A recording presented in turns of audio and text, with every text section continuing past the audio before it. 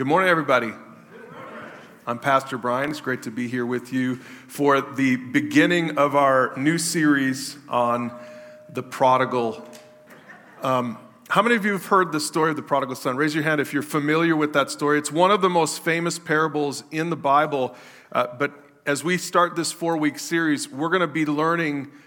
There's just so much that I've personally learned in prepping this and in studying this parable that I didn't even realize. I think sometimes we can read, we always read the Bible through our own filters, right? We read the Bible through our own Western filter, and there's a lot of stuff in the story of the prodigal son that when we understand it in the context of a little bit more of a Middle Eastern filter, man, there's so much in there.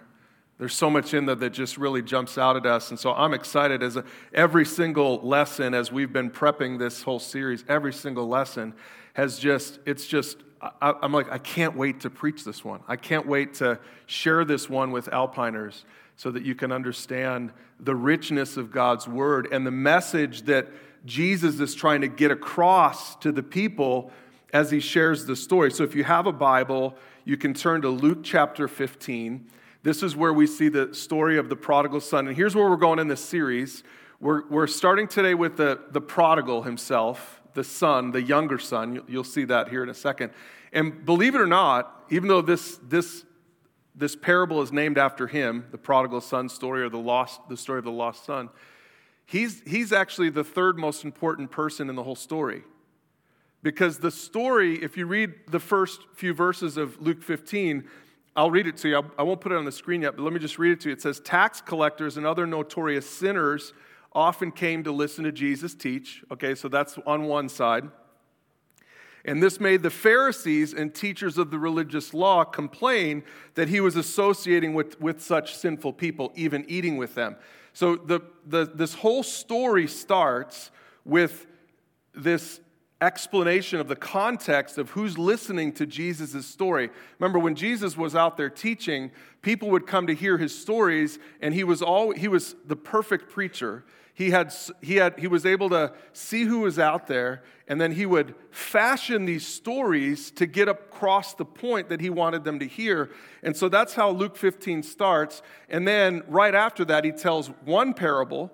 He tells a parable of the lost sheep, the 99 and the 1. How many of you know that story? The story of the 99 and the 1. We'll get into that more later in the series.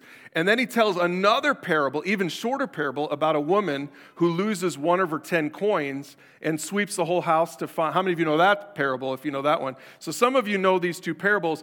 And those were the parables that sort of run up to this big parable in Luke 15, the much larger parable that he tells, the story of the lost son, or the prodigal son. But the whole context for this is this idea of, on one side, rule breakers, right? Because it says in verse 1 that tax collectors and notorious sinners, right? So these are like the lowest rung of society for the Jewish people, that they're listening. And then also, so there you could see this group, there's this mixture of tax collectors and then Pharisees and teachers of the law. So on the one side, they had the rule breakers that were there, that were attracted to Jesus' teachings and his miracles. And then on the other side, you had the rule keepers, the Pharisees and the teachers of the religious law, who were like taking notes and seeing how they could trap Jesus and seeing how they could get rid of him and quiet down his voice. So this is what you have here, and it was in the context of this that Jesus tells these three stories, the 99 and the 1, the woman who loses the coin, and then finally the big one, the prodigal son story. So that's the context for all of this. And the message throughout, every single week we're going to see this, the message throughout is that if you are far from God, no matter how far, there's still hope for you. And you might look at that graphic and you might say, whoa, hang on a second.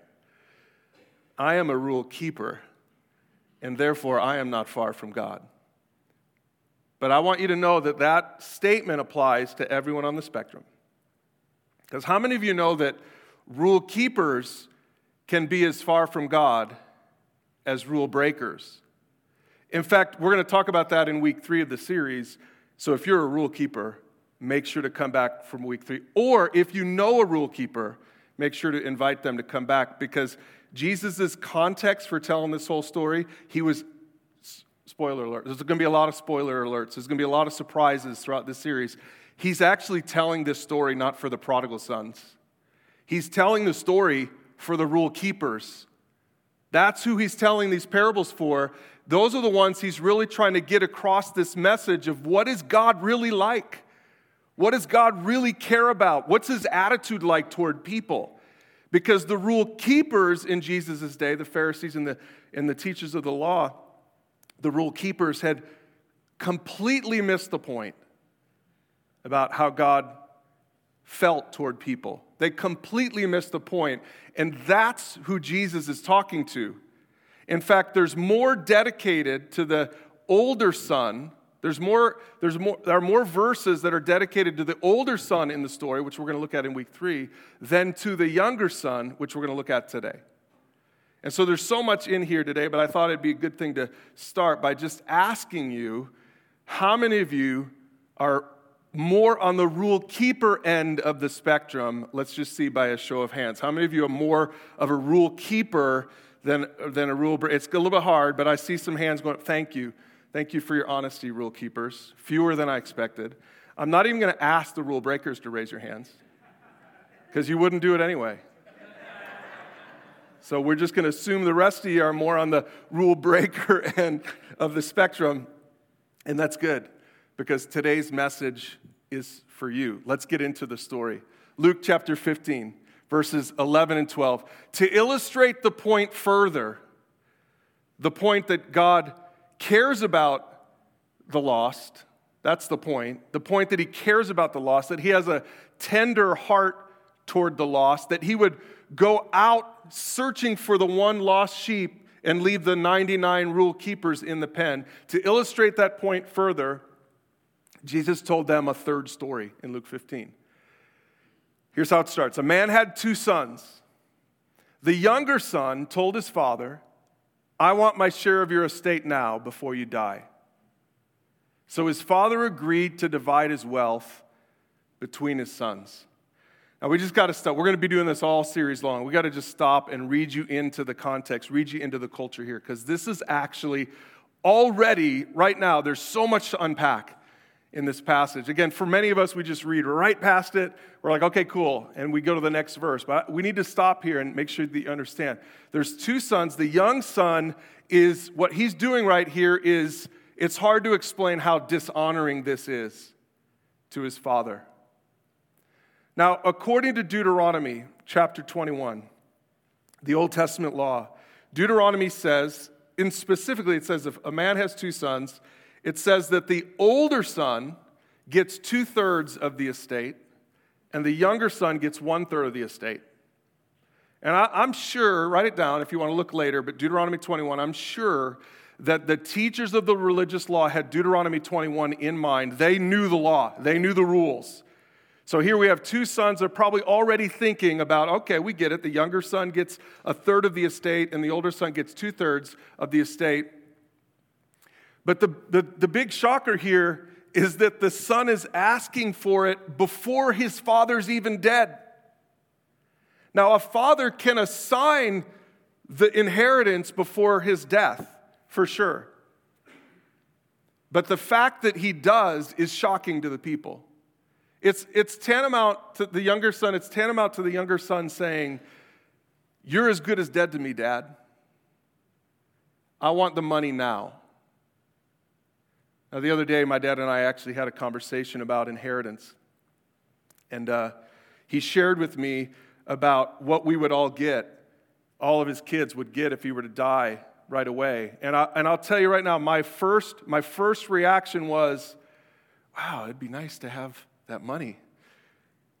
But right away, my second reaction was, I would rather have my dad. That's what a rule keeper would say, right? I'm a rule keeper like some of you. I'm a little bit more of a rule keeper. Like, I love my dad. I want relationship with my dad. It's a little bit shocking to think about the person who says, I don't really care about you, Dad. I don't really care about my relationship with you. I'd rather you just move on, get out of the way, and now I just want your stuff. So here the rule keepers are listening to this story, and they're shocked. They're like, I can't believe it. So this father divides the wealth between the two. The rule keepers are saying, this is shameful to do this. And I think then the Pharisees and teachers of the law probably think about Deuteronomy 21. So let's read this to you from the Old Testament. This is what, according to the letter of the law, this is what should have happened to the younger son. Suppose a man has a stubborn and rebellious son who will not obey his father or mother, even though they discipline him. In such a case, the father and mother must take the son to the elders as they hold court at the town gate. And the parents must say to the elders, this son of ours is stubborn and rebellious and refuses to obey. He is a glutton and a drunkard. And then all the men of his town must stone him to death. I know that's a little shocking. Some of us read that, you're like, whoa, hey, that seems like maybe a bridge too far to do something like, okay, we get it, but really, is that God's heart toward rebellious people? Is that God's heart toward sinners? Because this is exactly how the Pharisees and teachers of the law taught it to the people in that day. They said, this is the kind of stuff that really describes God's heart toward people. In fact, isn't it interesting? I think this might be the first time in Scripture where those words are there, he is a glutton and drunkard. Does that sound familiar? Those of you who know the New Testament understand that this is exactly what the rule keepers accused Jesus of being, a glutton and a drunkard, and hanging out with gluttons and drunkards. And so you can see where their attitude is coming from. Their attitude is coming from the letter of the law. Rule keepers are letter of the law kinds of people.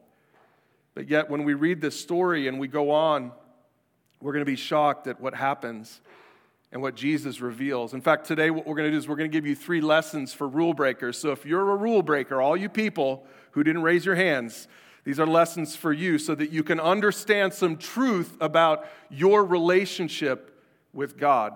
And it all comes from the story as we tell it today. The first one is kind of obvious. The farther you wander, the further you'll be. Some of you are like, well, thank you, Captain Obvious. My sister, years ago, she went on a retreat, a youth retreat. She was a youth leader, and she had some students in her car, and we're from Chicagoland, so she was going from the western suburbs of Chicago. She was going up to Wisconsin. That's what we do. We go to Wisconsin to get away from Illinois. That's what we people do. Now, some of you guys, I know for you guys, it's either you go south to Nevada or you go north to Idaho, but for people from Chicagoland, we all went up to Wisconsin to get away. So she gets these kids in her car, and she starts driving on the tri-state. And she gets to this point where she divides off, and she ends up going east instead of west, northeast instead of northwest. See, the Lake Michigan's up here, and Illinois is right here. When you go this way, you got to make a decision. You can either go to the right of the lake, and it's a big lake, by the way. It's a great lake. It's not a little lake. You can't drive around the lake. You can go right of the lake, or you can go left. If you go left, you go up into Wisconsin. If you go right, you go up into Michigan, which is a different state. Some of you look really confused. I just want to make sure that you understand. So Katie gets like 2.5 hours into this trip. She's like, I should be at the place by now. And so she calls one of the other leaders, and she's like, did I miss a turn? Why am I not there? And the other guy says, hey, well, just tell me where you are. And she's like, well, I'll read the next sign. And so she reads the next sign. He's like, what state are you in? And she didn't even think to ask that question. She had gone right instead of left. She was in a completely different state. Because the farther you wander, the further you'll be. She ended up being further away from where she was supposed to be than when she started. And this is exactly what happened to the prodigal son. It says a few days later, after the son takes his inheritance, it says a few days later, this younger son packed all his belongings and moved to a distant land. That's all Jesus says. He just moved to a distant land. Some of you today may be listening online, or some of you maybe even here. Some of you might feel that exact way. You feel like you're in a distant land. You feel like you've wandered so far, and you wonder how you'll ever get home. You wonder whether God would even take you back. It says there that he wasted all his money in wild living. So in other words, now we know that he cashed out this 1/3 of the inheritance, which again was an offense to the father, because even though the father gave him the inheritance, technically the father still had a right to all the proceeds of the inheritance, but now he doesn't because the younger son wastes it all in wild living. It says about that time his money ran out, and a great famine swept over the land, and he began to starve. So here this guy is, here this younger son is, and again, this portion of the story is really short. There's just a few more verses, and that's kind of the end of the story of the prodigal son. And isn't that kind of true, how quickly rule breakers can squander stuff? How it's shocking how fast you can go from living in the lap of luxury with your father to feeling so far away and like you've just absolutely blown it. It's really interesting how quickly Jesus tells this part of the story. And if you've ever known a prodigal, you understand it can happen fast. It can happen fast. And that's what happened in the story. So it says he persuaded a local farmer to hire him. And the man sent him into his fields to feed the pigs. The young man became so hungry that even the pods he was feeding the pigs looked good to him, but no one gave him anything. So here's the stark contrast. Just a few verses earlier, his father gave him everything, and now 4 verses later, no one gave him anything. This is what happens to rule breakers. This is what happens to prodigals.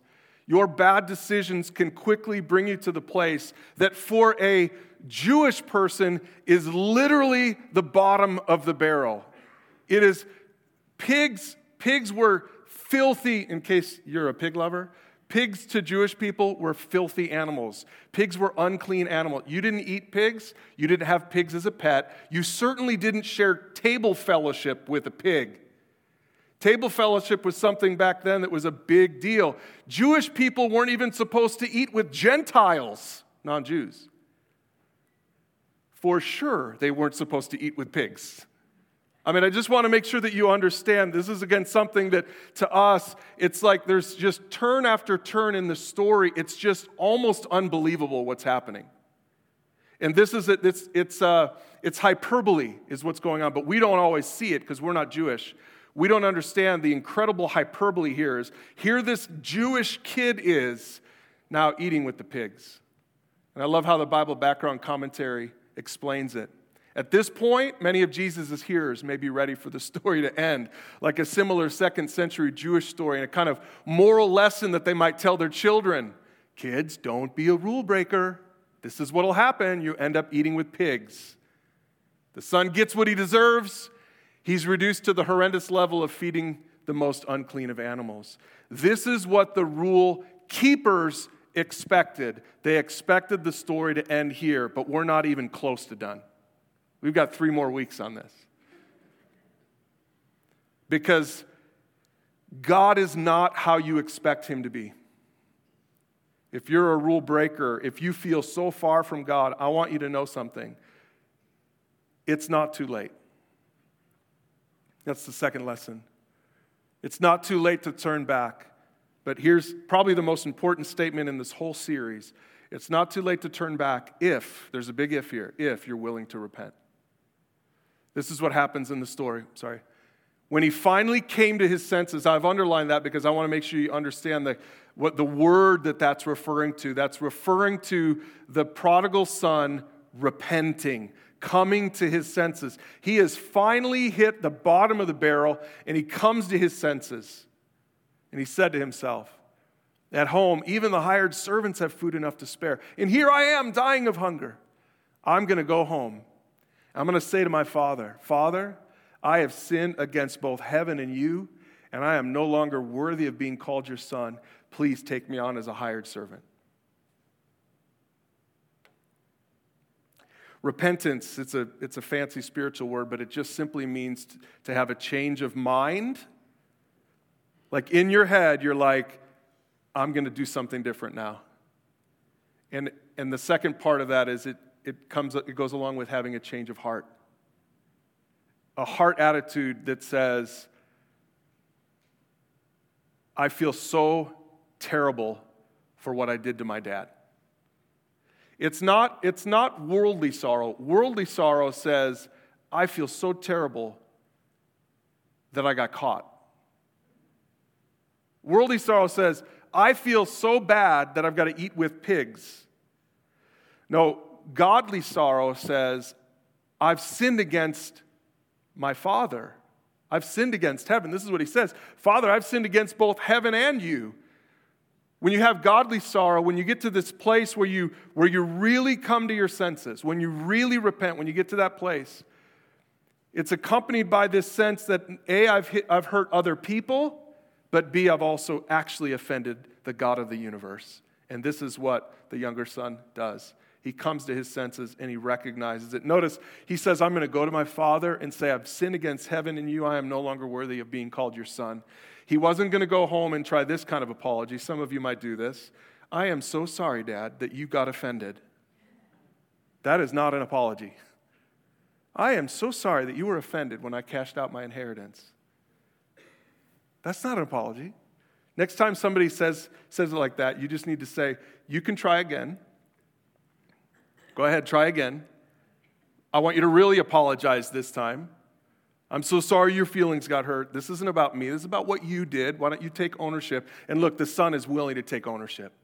If you're a prodigal today, I want you to hear this. It's so simple, such a simple message. It is never too late to turn back to God, but it requires genuine repentance. It requires for you to say, I was wrong. Will you forgive me? And then, the last lesson is that you can never out-sin God's forgiveness. Now, we're going to just briefly take a look at this, but next week we're going to really dive into the Father and his whole response. It says that he returned home to his father, and while he was still a long way off, his father saw him coming and filled, look at the father's response, filled with love and compassion. He ran to his son. He embraced him. He kissed him, and he said to him, the son said to him, Father, I have sinned against both heaven and you. I am no longer worthy of being called your son. And the father takes him back. And this would be yet another shocker to the crowd. Because 2,000 years ago, they had no idea that this was God's heart toward rule breakers. They had no idea. They thought that the Father would reprimand. They thought the Father would discipline. They thought the Father would shun, and he does none of this. The Father responds with joy and receives him back. The dictionary definition for prodigal, maybe you didn't know this, is spending money or resources freely and recklessly. Prodigal means wastefully extravagant. Now, we call this story, I grew up in church calling this story the prodigal son story. And certainly the son was prodigal. Certainly the son was wastefully extravagant. We saw that. But what we're going to learn next week is that actually the father is even more prodigal. The father is the one who's reckless. The father is the one who's extravagant with his son. Again, the rule keepers are thinking, why would the father do that? Why would the father let his son dishonor him like that? Why would the father allow his son to take the inheritance early? The rule keepers really are struggling with this part of the story, but I want you to understand, maybe you are too, I want you to understand that God the Father is extravagant toward you. That's how he views you. If you are a rule breaker, if you are someone here today, maybe you're sitting here today, someone invited you today, or maybe you're listening online or you're listening to the podcast, somebody shared this with you, I want you to understand what God's heart is for you. God's heart is to receive you back. God's heart is to forgive you. God's heart is to embrace you. God's heart is to be extravagant with you, even though you've blown it. That's the heart of God. That's always been the heart of God. And that's why Jesus tells this story. And I want you to know the only thing required of you, if this is you, if you're a prodigal, if you're that rule breaker, the only thing required of you is that you turn back. The only thing required of you is that you come to your senses. God did all the rest of it. The Bible says that God the Father sent his Son into the world to die on the cross for your sins and for my sins. And the Bible says that when we respond to him in faith, when we say, I recognize that you died for me, I recognize that you went to the cross for me, the Bible says that when we respond like that to him, that he receives us like we see in the story, that he receives us back. And the only thing required of us, I want you to hear this, the only thing is repentance. The only thing is coming to our senses and saying, Father, I've sinned against heaven and against you. Would you take me back?